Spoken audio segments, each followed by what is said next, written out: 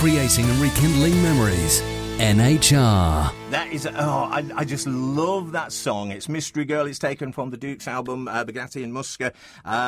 We've already mentioned loads and loads of songs that Dominic's written. I'm so pleased to have the legendary songwriter on the other end of this phone. Good morning, Dominic. How are you doing? Very well. The legend is alive and wearing a big pullover this morning, Kev. You know, I do not blame you at all. All this week, because it's been so cold in the evening, I've been sort of sitting there with jumpers on. I've got this wonderful dressing gown, which is a big fluffy dressing gown, just wrapping nice that up. one. Oh, and under the quilt, the dog cuddled up to me, the cat cuddled up to the dog. Yeah. We're all keeping warm on the settee, we are, and listening to some wonderful music. Right, let's have a look. We've got a new song to talk about, but before we do, how did it all start for you? How did you get into the sort of songwriting and the show business side? Okay, well, there was a genius called Shel Talmy, and Kev, you're obviously very up on your music. Imagine the same guy produced both My Generation and You Really Got Me. So My Generation by The Who and You Really Got Me by The Kinks, which are two of the most seminal, explosive, brilliant tracks that kicked the 60s off. And later on, I was a kid who started writing songs, and I went to a little demo studio in Harrow and recorded, get this, 12 songs in an hour with my little band. Wow. It wasn't a big budget. But anyway, so then I went along to... Are you there, Kev? Yes, yeah, I can hear you. Yeah, sorry, you went totally... Yeah, so then what happened was we went along to... or rather, I went along to Shel Talmy's office in Knightsbridge. But the weird gimmick here was, which I didn't think of at the time, was I was wearing my school uniform. It was all very Harry Potter, actually, looking back on it. Because to get to their place before it closed, I didn't have time to change from my school uniform. So these very cool people with sort of light shows and mini skirts and God knows what opened the door, and there was this kid in his school uniform clutching a demo tape, So that's how it actually started, and he loved it. And he had an assistant who later produced Baker Street, the wonderful Jerry Rafferty song. Yeah. So anyway, they liked what I did, and very early on I had covers by Amen Corner and Cupid's Inspiration and people like that. Then university sort of intervened, and at university I met Frank Muska, and we used to do wine bars. Our sort of Hamburg period was doing wine bars in Cambridge, going around strumming, Eagle songs or whatever. And so anyway, we decamped to London, and our breakthrough after 2 years of we call a lot of songwriters call A&R men and R men, because it's very hard to get anything positive out of them. But anyway, after 2 years of nothing much happening, a friend of ours went to get a job as a T-boy at Ramport Studios, where Roger Daltrey was recording his first solo album, that one where he's looks like a centaur on the cover. You know the one. I know. And we'd had this song rejected from a film because it was about drugs. Well, it wasn't. So what's the word? Recommending drugs. It was actually just a story that I had, by strange coincidence, I'd seen a Pete Townsend interview where he was looking through the window of a plane, which he was in, and just at that moment, drugs that had been put into his coffee or something, he'd been spiked, sort of kicked in, and he saw himself on the wing and wondered if he'd ever get back in again. It was like an awful experience, but it stayed in my mind. So we did this song about a guy on stage, and this happening to him while he was on stage. And by a total twist of fate, our friend, the T-boy guy, said to Roger Daltrey personally, no middlemen, no intervening sort of managers or anything like that. He just said straight to the artist, could I play you a song, Roger? So Roger said, sure, put it on.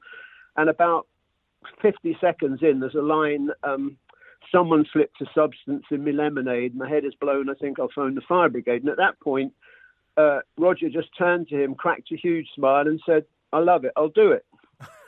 So the two year wait was over, and we suddenly had a song on platinum album all around the world because, of course, not only did he have a great voice, but he was very famous because of The Who. And Pete Townsend wasn't around to actually write songs on that occasion. So, we had a chance. So anyway, that started it off, and then one thing led to another. And then we were able to prove to, even though it was a kind of crazy song, we were able to prove to the industry that we could do things that would make them money, basically. So that then led to all kinds of things in the UK with Paul Nicholas and the 3 Degrees, Sheena Easton. And then we went to the States because Paul's fourth single, which didn't really do much in the UK, called Heaven on the Seventh Floor, was a top 3 in the States. And that led us into a whole load of other artists over there, Air Supply, Shaka Khan, Cher. Oh my goodness, it goes on. Sister Sledge. It was a sort of, it was kind of a snowball. So, they say success breeds success. Well, it really did for us. So we went from nobody being interested to being deluged by song requests, Well, I know. Sorry, carry on. I was just going to say, to bring that to a close, some people have sort of looked at my, if you like, CV, with all the big names and everything. And they said, God, how did you do all that? And I said, well, it was very easy. I just didn't sleep from the age of 23 to 33, See, it's easy, Kev. You just stay up all night making music. Who needs sleep? Sleep when you're dead. That's what one big rocker once said. Sleep for losers, man. Yeah, exactly. So I know that one of the big requests on Hospital Radio is Every Woman in the World, of course, by Air Supply, and that is thanks to you. Of course, a gorgeous, gorgeous song. There's so many to choose from. So can you remember what the first song was that you wrote? What, myself personally? Yeah. Well, okay, I do actually know, because there was a Beatles song, which the new single Now and Then reminds me a lot. Not exactly, I'm not talking details here, but I'm talking mood. There was a John Lennon song that went, if you break my heart, I'll go, but I'll be back again. Do you remember that song? I think is it on the Rubber Soul album? Very melancholy kind of thing, a bit like the new one. Yeah. And that moved between the major and the minor in a very interesting way all the time in that song, and that sort of caught my ear. So, and I must say at this point, poor Miss Winkworth, who my mother was trying to get me to teach me music properly at the piano, didn't stand a chance with the Beatles and Stones and stuff going on, right? So, I did go into the pop thing happily, rather than sort of sit there, like working out every detail of a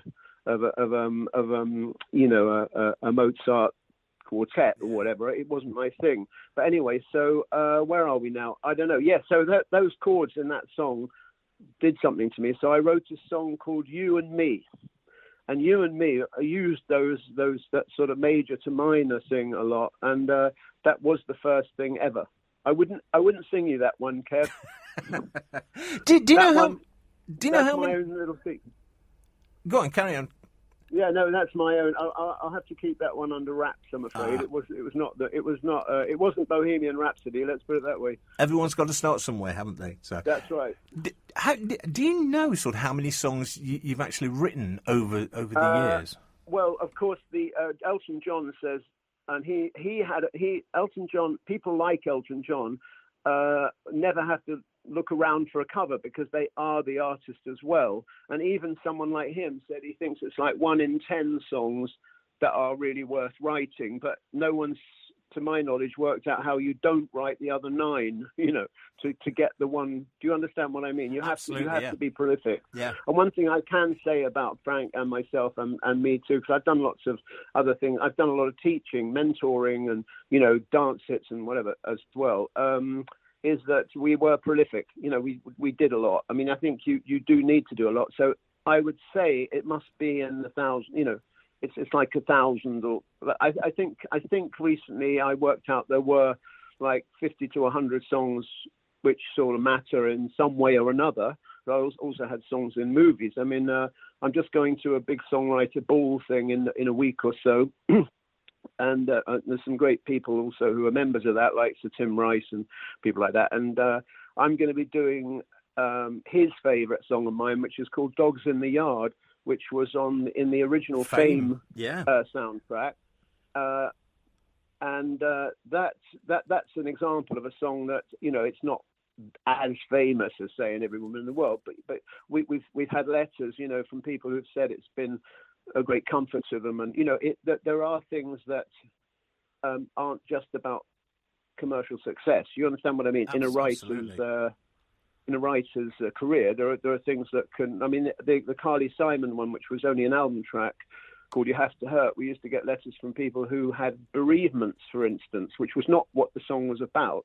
The song was a love song, but we would get comments from people who said, you have to hurt to understand, you have to get by the best you can, etc.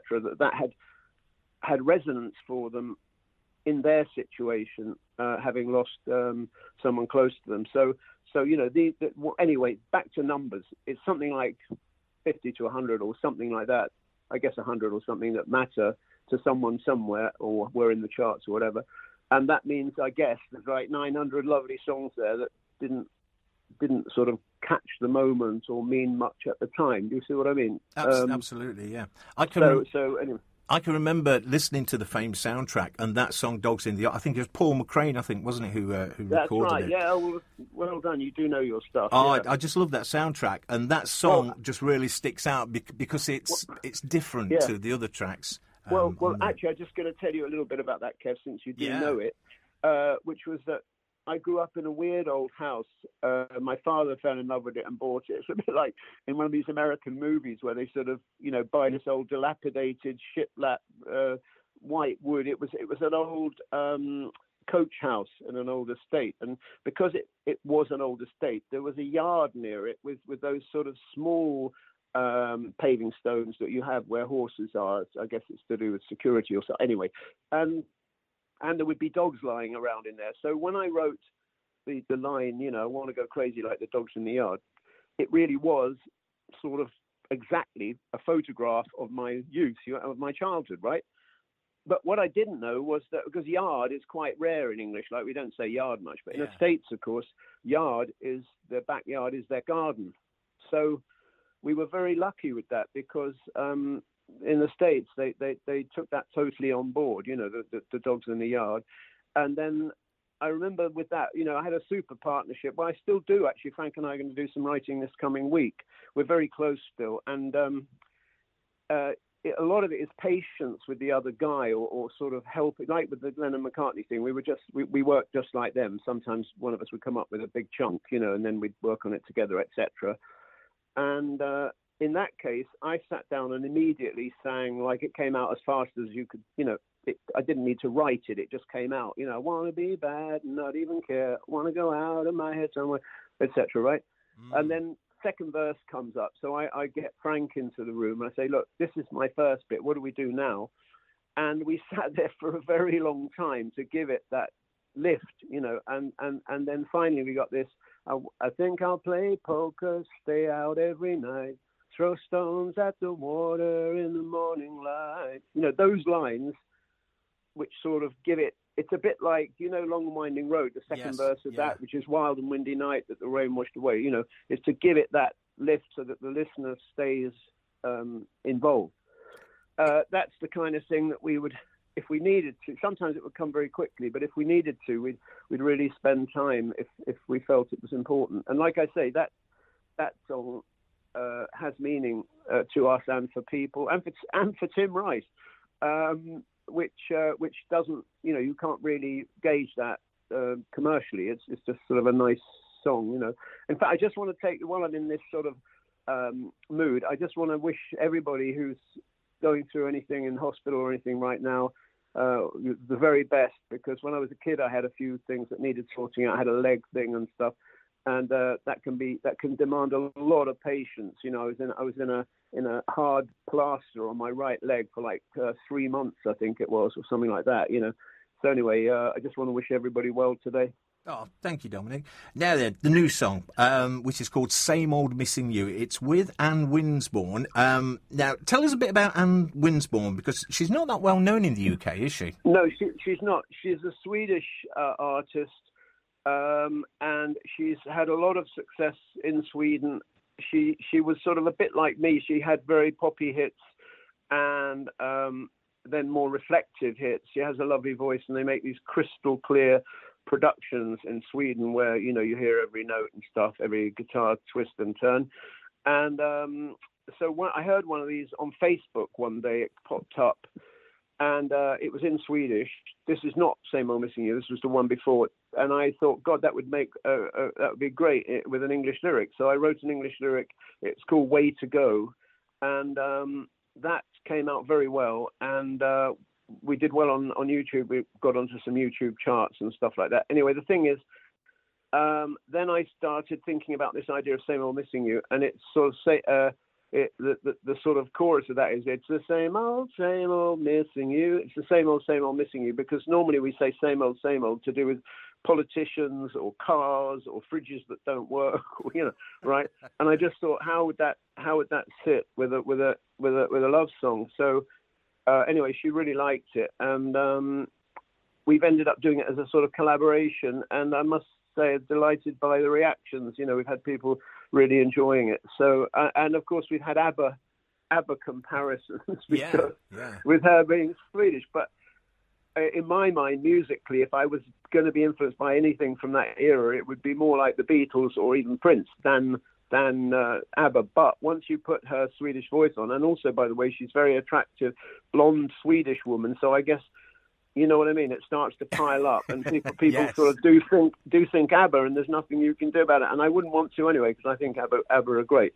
But anyway, so that's come out. I think the actual, we call it impact date nowadays rather than release date. Impact date's this coming week, so it's just coming to its sort of peak, I guess. And yeah, I really enjoyed it. I tell you one thing, you know, I mentioned that I've done a lot of mentoring and helping up and comings, and I also fight for songwriters' rights, all this kind of thing. Anyway, I must say, working with someone who is experienced, who does know what, you know, who's been through the mill, whatever, made it a very nice thing to do, because if you want a slight change, if you hear something and you just think that should be slightly different, then it's great to work with a professional who really knows, you know what I mean, what to do, which she is.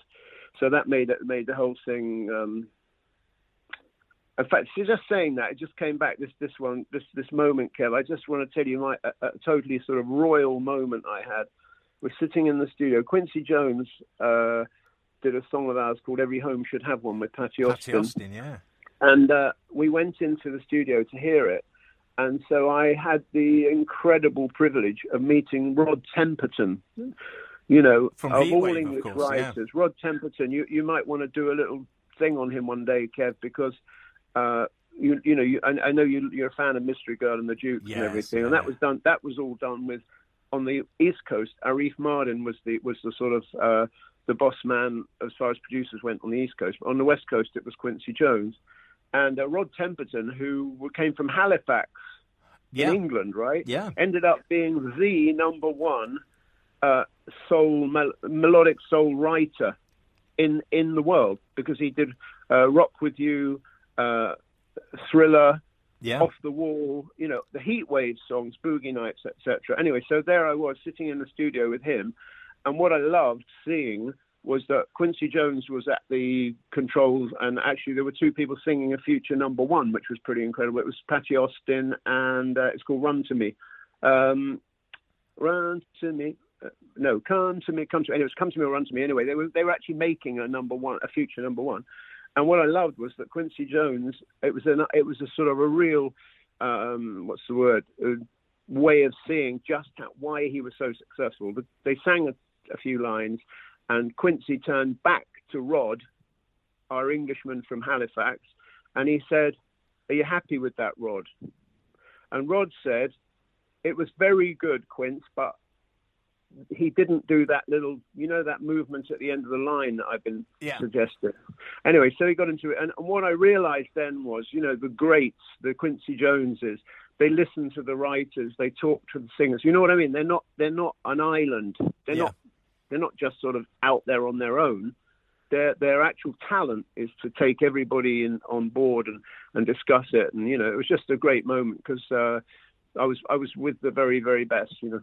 And that's why he's so successful, still so successful. So yeah, well, I think that's it. That's his knack. He could have a massive ego, but I don't think he has, because he stays open. He listens, you know. To listen to Rod as the writer, that meant a lot to me, because I'm a writer myself, and we do have a pretty good idea. We're not always 100% perfect. You know, it is a team thing to get it how you want it.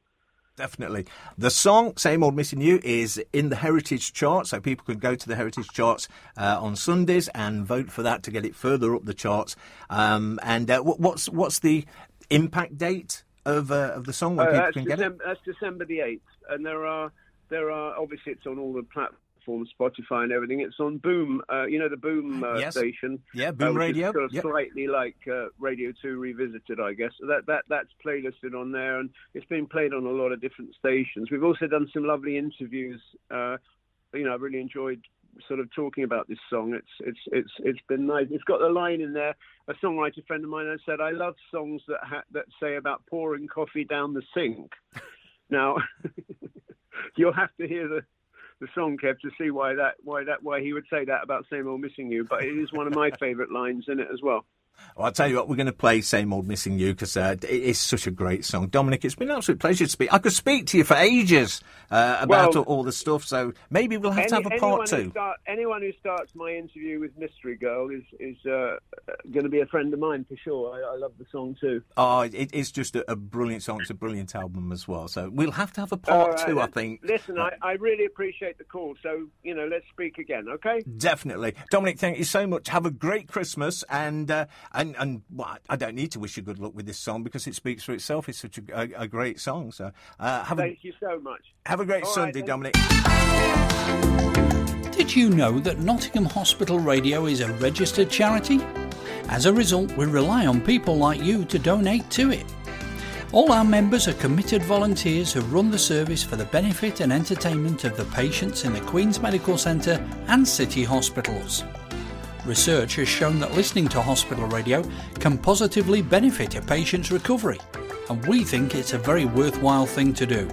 Donating to NHR is easy and rewarding, so please log on to nhradio.org.uk and go to the donate page. That's nhradio.org.uk/donate. You'll be glad you did, and thank you.